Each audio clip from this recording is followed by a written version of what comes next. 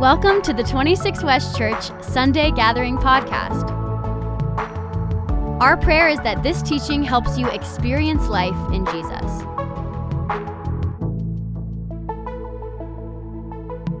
We are in a summer series out of the book of Colossians, and obviously today's text is chapter 1, verse 24, all the way through 2, verse 5. The chapter breaks in kind of an odd spot. And the title, as is on the slide, Jesus, Lord of All. That is what the book is about.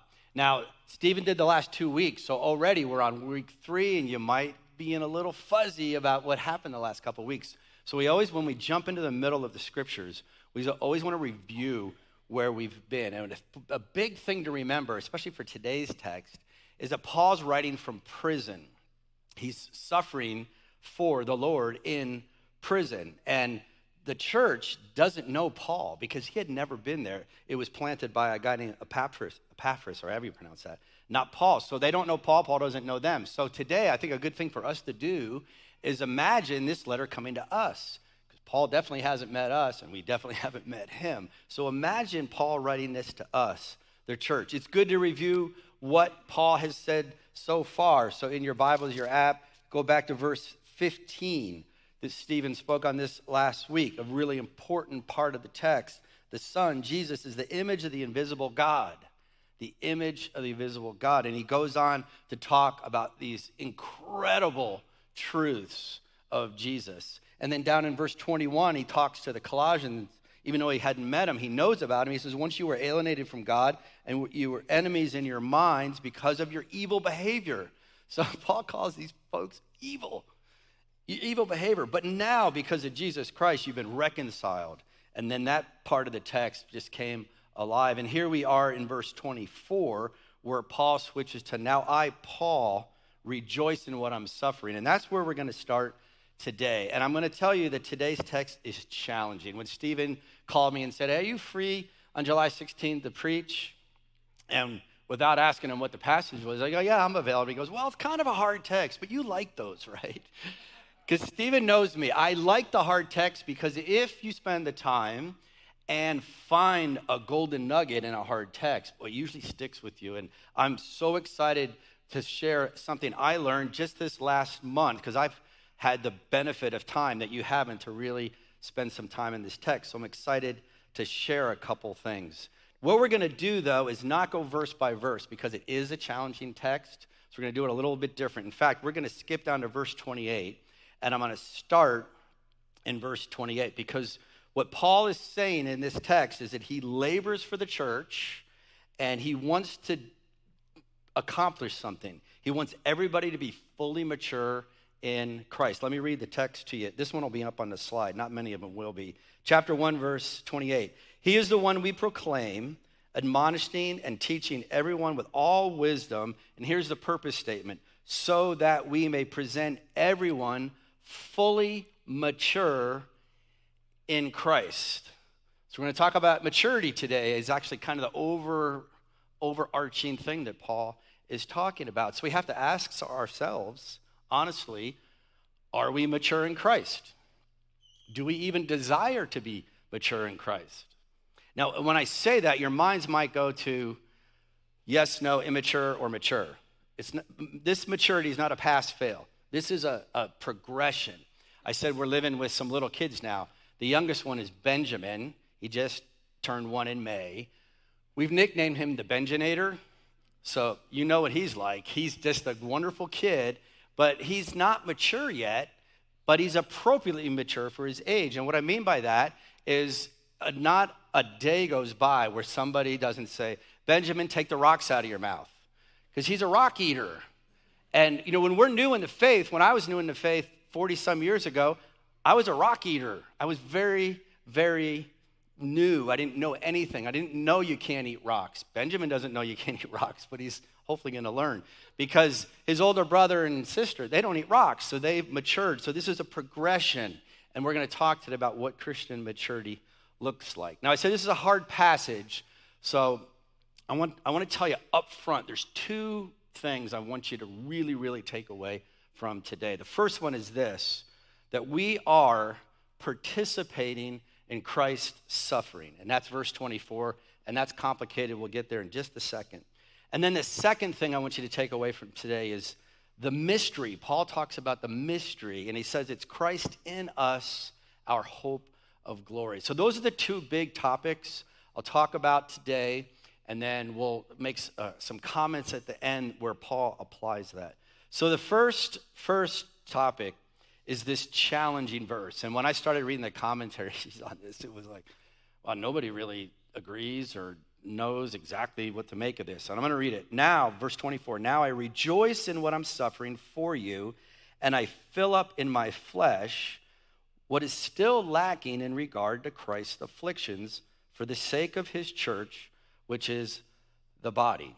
Remember, Paul's in prison for announcing Jesus is Lord of all, and that got him a prison sentence. And he says he's suffering for the Colossians. There's a purpose to this suffering. By the way, in Ephesians, he says, I'm suffering for the Ephesians. And Paul says, I'm glad.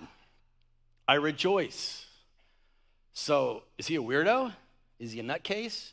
Or in some way, is he just mature in Christ where he can say, I'm glad about this? And if we know your Bibles, you don't have to turn there, but you might remember some other points in the Bible where this is talked about. Matthew 5, Jesus, Sermon on the Mount, promises us that we're going to be persecuted. In fact, he says, blessed are you when people insult you, persecute you, falsely say all kinds of evil against you, because your reward in heaven is going to be great.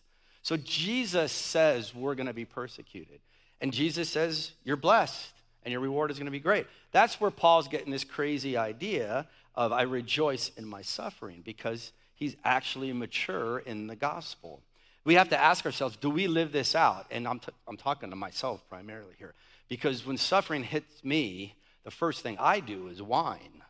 I know none of you do that, but I usually whine. And then sometimes after a while, I start going, okay, there's some good in this. What about Paul to the Philippians, chapter 3?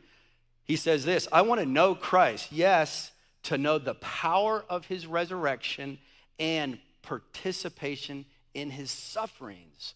So in Paul's letter to the Philippians, he's talking about participating in his sufferings. But if you have your Bibles, turn to Romans 8:17. I want you to look at this verse, because as I prepared for today and studied this started to make sense to me when I read this and started getting an idea. What's this suffering about? Because it's different than I've thought about it for my whole life. So this is new for me, and it's probably new for some of you. But Romans 8, verse 17 says this, now if we are children, then we are heirs, children of God, heirs of God and co-heirs with Christ. And check this out. If indeed we share in his sufferings, in order that we may also share in his glory. So what Paul is saying in his letter to the Romans is, if we are to share in Christ's glory, we must share in his sufferings. You're not going to see that on a bumper sticker, by the way. You're going to get that at church. You got to come to church to get that, right?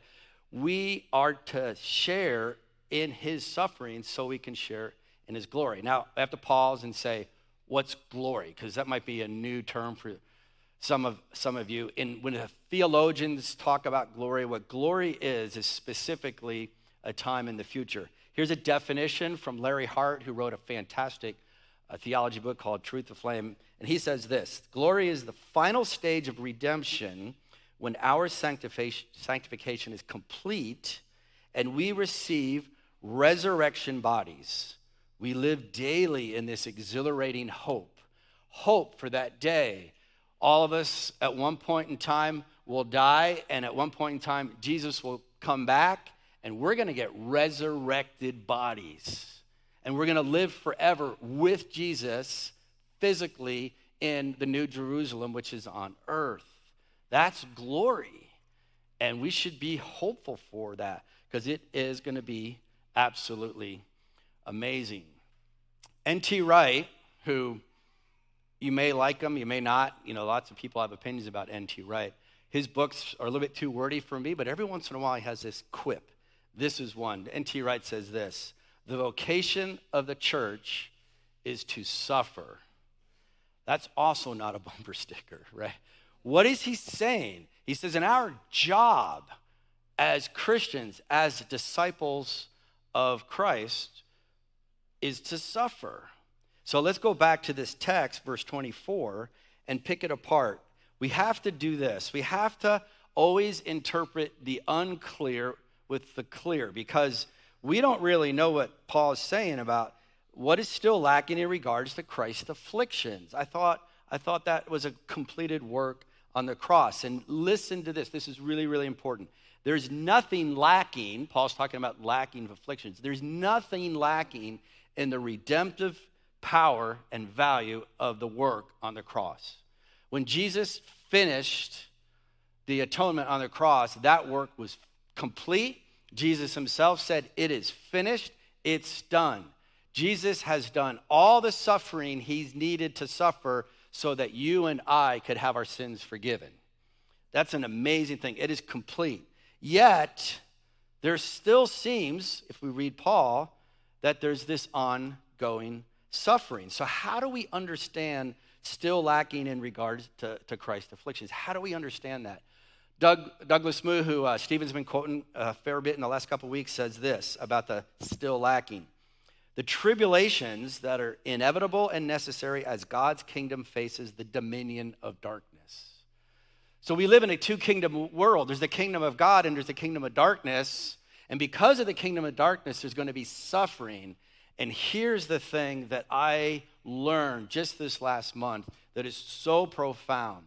Jesus' sufferings still continue.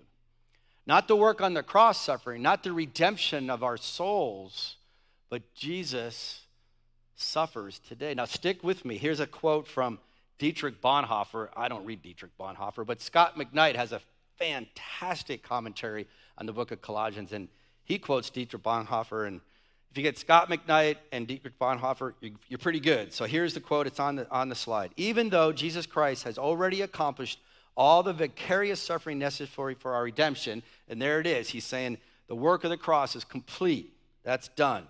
Nevertheless, his sufferings in this world are not finished yet. And I read that and went, what?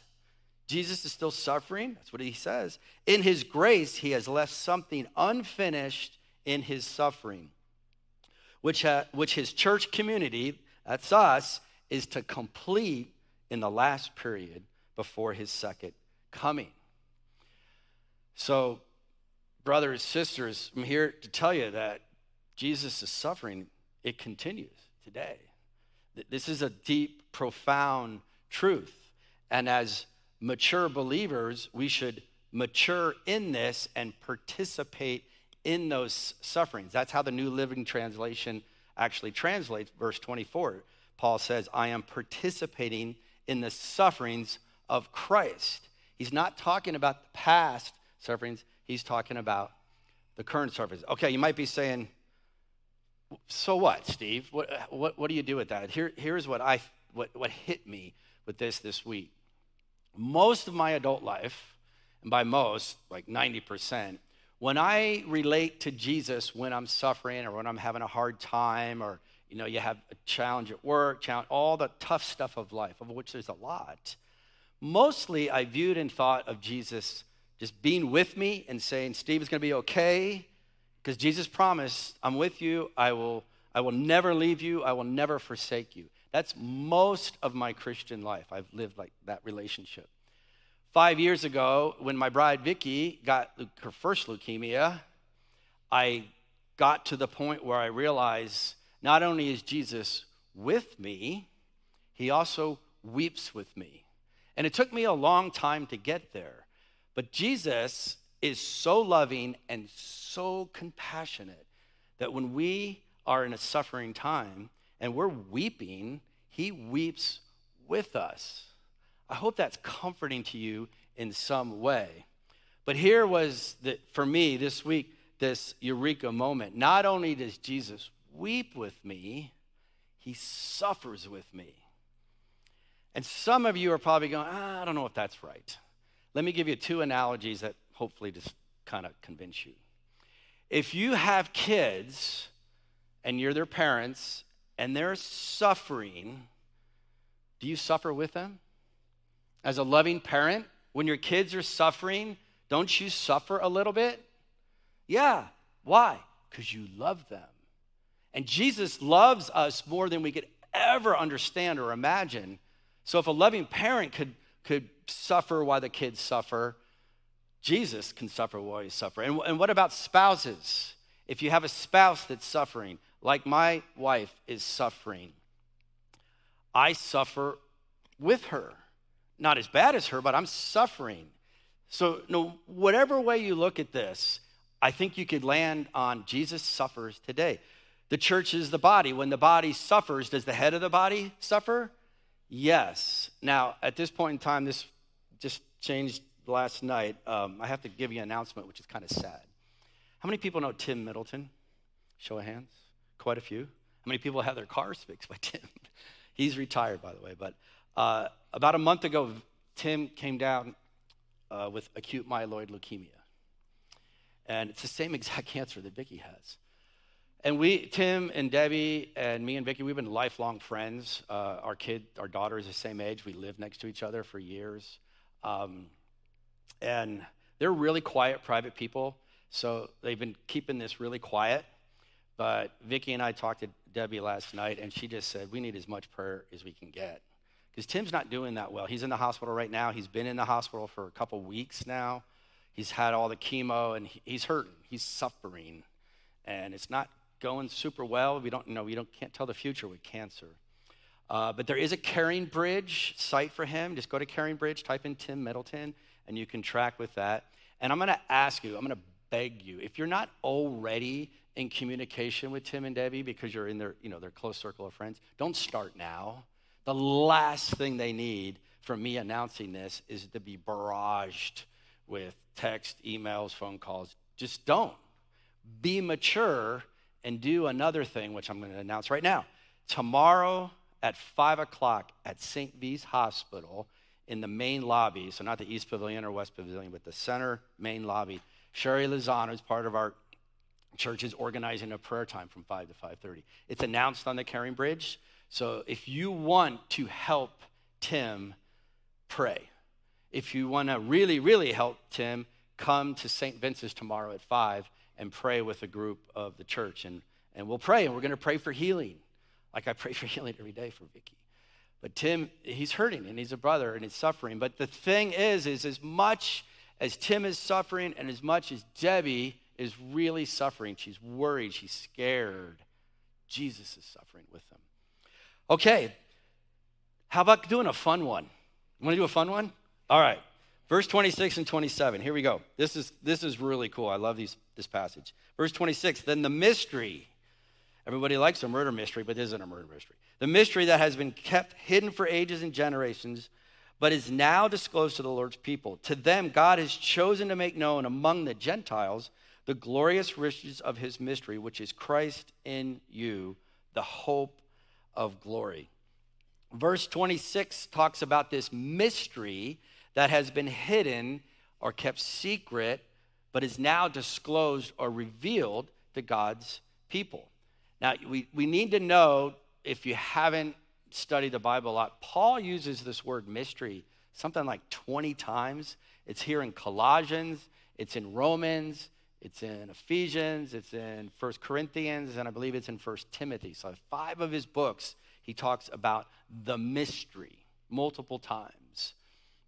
And don't think puzzle, don't think strange, don't think mysterious. This is what you should think when you hear mystery. This is what Paul means. The mystery is God's unfolding plan.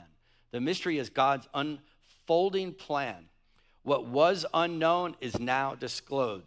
God's unfolding this plan of salvation, this plan of redemption. It's not a secret timetable that we have to go decode like the Da Vinci Code or something like that. Ultimately, the mystery is Christ.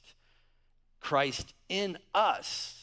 That's the ultimate mystery. And verse 27 says that as God's plan unfolds, he emphasized that it's not just for Jews, because up until Jesus came around, most people basically thought the plan of God was just for the Jews. But if you read the Abrahamic covenant, back in Genesis chapter 12. It's supposed to be for all nations, but that kind of got missed. But it was emphasized, and Paul was called to witness to the Gentiles, and most of us, if not all of us, are Gentiles. So this is part of the unfolding plan. Now, if you don't memorize all Colossians like Tim does, here's something you can memorize. This next slide. The mystery is Christ in you, the hope of glory. The mystery is Christ in you and in me, the hope of glory. The mystery is Christ inside of us, the presence of God inside. That's where he lives. And it's what grounds our hope in the future glory of our resurrected bodies, living with Jesus face to face. And again, glory here, Paul is specifically talking about that time in our resurrected bodies in the New Jerusalem. But it's way too easy in a church setting just to say, Christ in you, yeah, and move on. What does it mean? What if you're not a mature Christian? What if you're a rock eater and you're brand new to the faith? And I mean that in a friendly way, obviously. But what if you don't know him by the Bible? Christ, it just sounds weird. It sounds odd. Like, how did Christ get in there? They shrink him and stick him in? Where do they put him in? I mean, these are questions that people that don't know the Bible ask.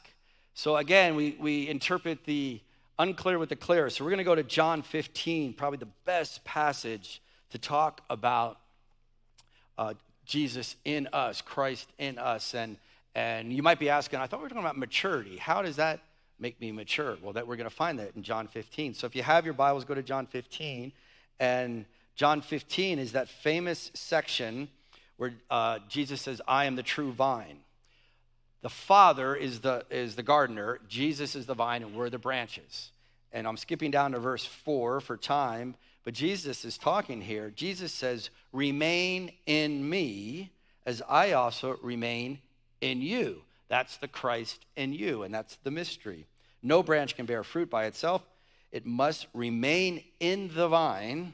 Neither can you bear fruit unless you remain in me. That sounds like maturity. Bearing fruit, faithful obedience, doing what God has us do because we're connected. The vine's connected to the branches are connected to the vine. And if we remain in him, we will be mature. Verse 7, if you remain in me and my words remain in you, ask whatever you wish and it'll be done for you. That's prayer. Mature Christians pray.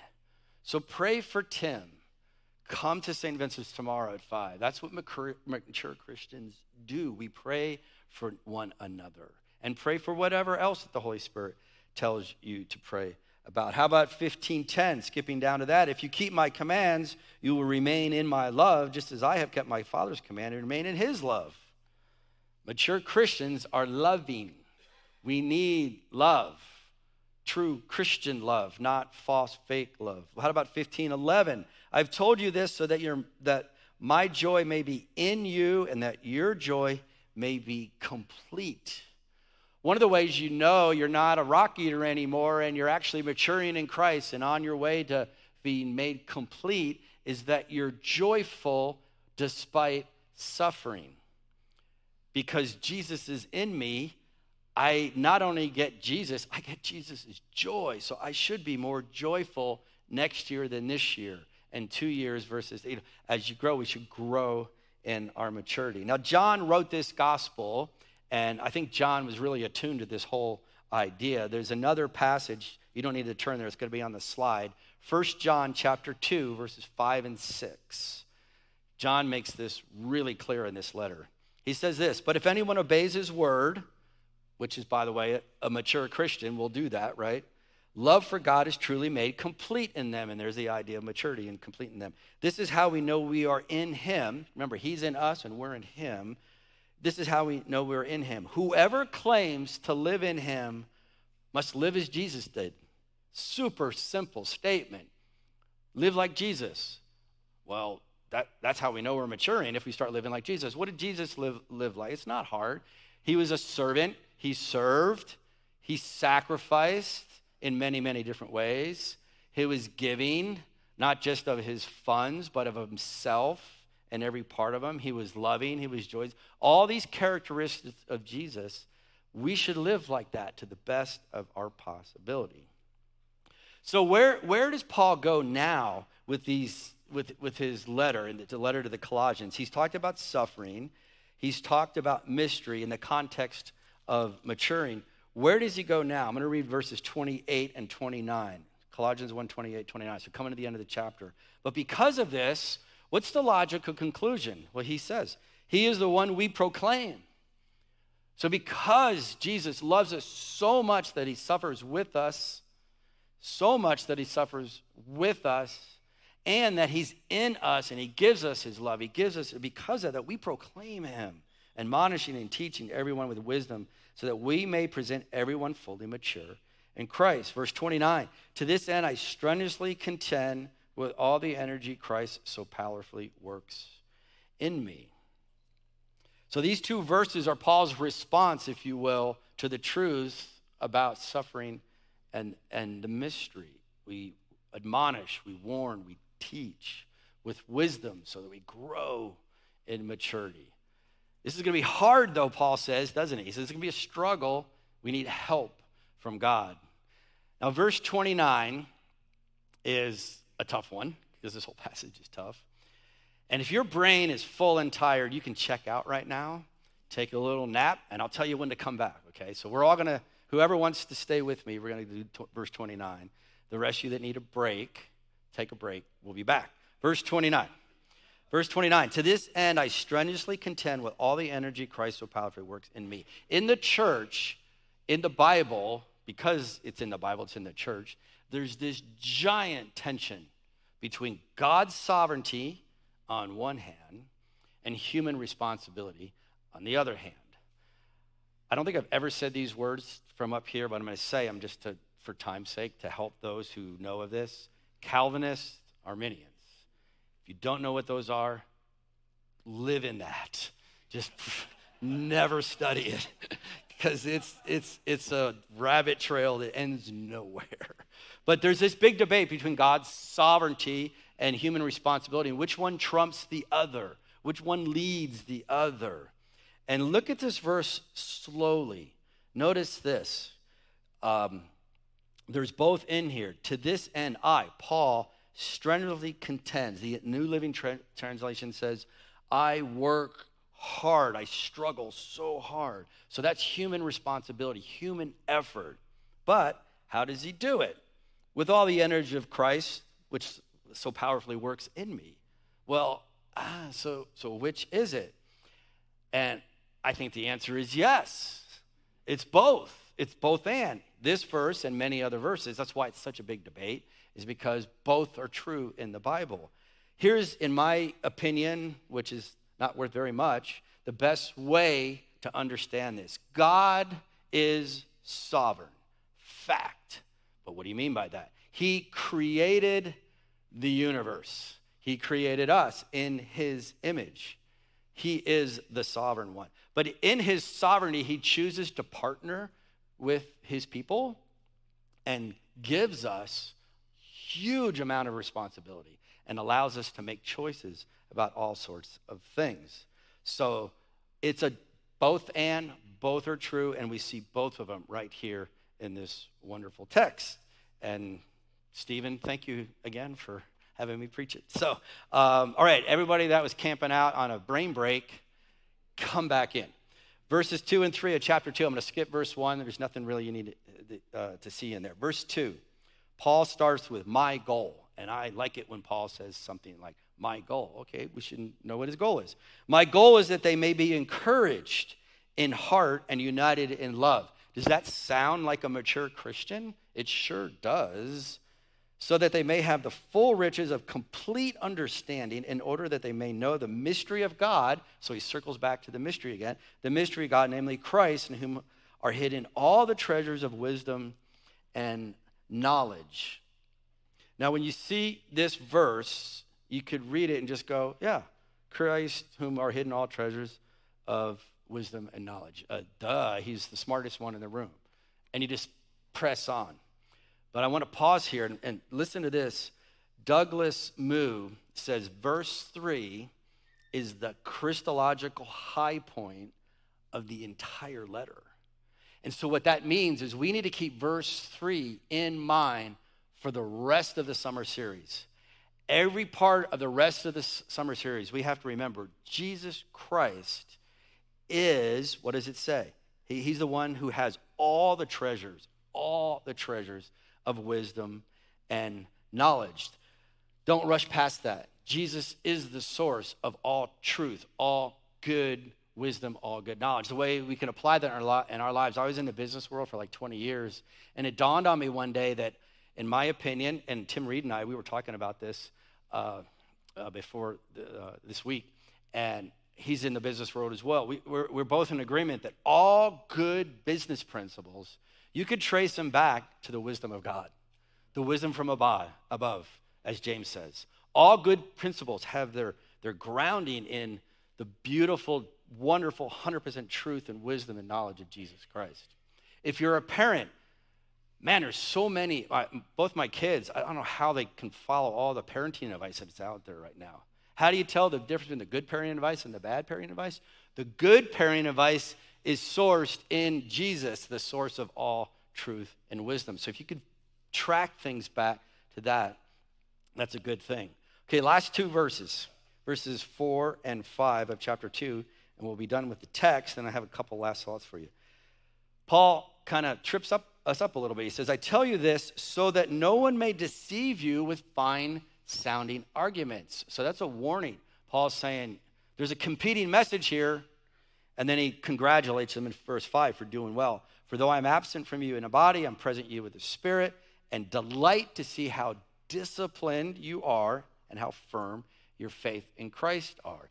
Discipline, firm in faith, those are words that are attached to a mature Christian. But I want to talk about this warning in verse 4 for just a few minutes. It's a sober reality. There is a competing message in our culture. I would highly encourage you to watch the Bible Project's video on the book of Colossians. Watch it this week. Watch it every week during the summer series. And they say in this passage that in the Roman and Greek culture of the day, one of the big cultural things they fought was mystical polytheism. There was mystics and there was polytheism, which is multiple gods. And I'm here to tell you, we fight that same thing today. Mystical polytheism is here today. While I was preparing this, I found a class that you could take for just $295. I'm going to read you the class description so that you don't take it, but here it is. Because it's a little scary. This class explores ways to connect to the mystical truth of our everyday lives. By the way, this is in Portland. Join us as we embark upon a rich and expansive transformational experience, connecting with the inner mystic that dwells within. Students will have the opportunity to do specific soul work to embrace the totality of themselves, releasing blockages and embodying the spiritual truth of their being. It's mystical polytheism. What's scary is if you replace inner mystic that dwells within with Holy Spirit, and you replace releasing blockages with confessing sin, it sounds pretty close to the Bible. Because that's what Satan does. The best deceptions, you take the truth, just tweak it a little bit, and push it. And that's what this class is doing. It's taking a truth and twisting it, pushing it out into the culture. Another competing message today is postmodernism. It's everywhere, because we live in a culture where everybody is a skeptic, everybody questions everything. You can't say anything about anything without having somebody say you're wrong. It's just the world we live in. Postmodernism, here's the definition of it. It denies the existence of any ultimate truth or principles. And we need to know that because that's the culture we live in. So when we, Christians, as we mature and we go out and say Jesus is the way, the truth, the life, we're going to get pushback because the culture goes, there is no the truth. Truth is relevant. If it's true for you, yeah, you're good. Might not be true for me. That's not the way of Jesus. All wisdom, all knowledge is sourced in Jesus, the way, the truth, the life. So I asked at the very, very beginning, are we mature in Christ, or are we maturing in Christ, or do we desire to mature in Christ. And as the band comes forward and prepares us for our time of worship, I just want to ask a couple things and talk about just a couple practical things. We learn that we're going to suffer. Jesus promises that. But hopefully there's some comfort that Jesus is suffering with us. We're in Christ, our hope of glory. I hope you daydream about the new heaven, the new earth. And if you have a hard time visioning that, go read Revelation 21 and 22, because that's it. We have to ask ourselves, are we remaining in Christ? Now, we're not going to be perfect, obviously. We're going to fail. We're going to slip up. But do we confess and get back quickly? That's a sign of maturity. How quickly do we get back on track? And we have to fight hard. It's going to be hard work with the power of Christ in us to fight against these competing messages, the relative truth, the independence. You don't need God. You can do anything you want to do. You be whatever you want to be. That's part of it. Consumerism and all the other isms that are gods. That's the polytheist. Gods in our culture, consumerism. Even nationalism, which is a good thing, could be twisted to an untruth and pushed out. And of course, hedonism. Anything that pushes against Jesus is Lord of all is a competing pressure. And we have to fight against it. But first we have to notice it. So as we go to this time of worship, I'm going to ask you one question and then ask you to dream of a vision. The question is this, because I really think if there was going to be one thing that you remember for today, Christ in us, our hope of glory. That's the mystery. And we just have to remember that Christ is in us. But if we're honest and we really want Christ to fill us up, the Holy Spirit to fill us up, if Christ is in us, does anything have to come out of us? For me, I was convicted of some stuff this week that has to come out. Because we're busy, we crowd out Jesus. It's probably one of the biggest problems in our culture. Do we make time for God? We can't mature in Christ if we don't make time for Christ. To do all the basic things, read the Bible, pray, serve, love, give, all these things, they take time. So what has to come out of us for Christ to be fully in us? And then I want to give you something to just imagine, because we live in a pretty negative society, and I fall in this. I've got more millennial jokes than I know what to do with, and now that I live with two millennials, I got to shut up. And I think my grandkids aren't Gen Z. I think they're Generation Alpha. I think we've gone full circle. But we live in a culture where everybody has something negative to say about every generation. What if, as a church, Jesus followers, and we found the good things to say about every generation? Listen to that podcast with Nick Hall. He has and Ryan's on there, Meredith's on there. They have great things to say about Gen Z, and you're not going to hear them most other places. What if we were in Christ and mature enough to find the love of Christ and find the joy of Christ in every generation?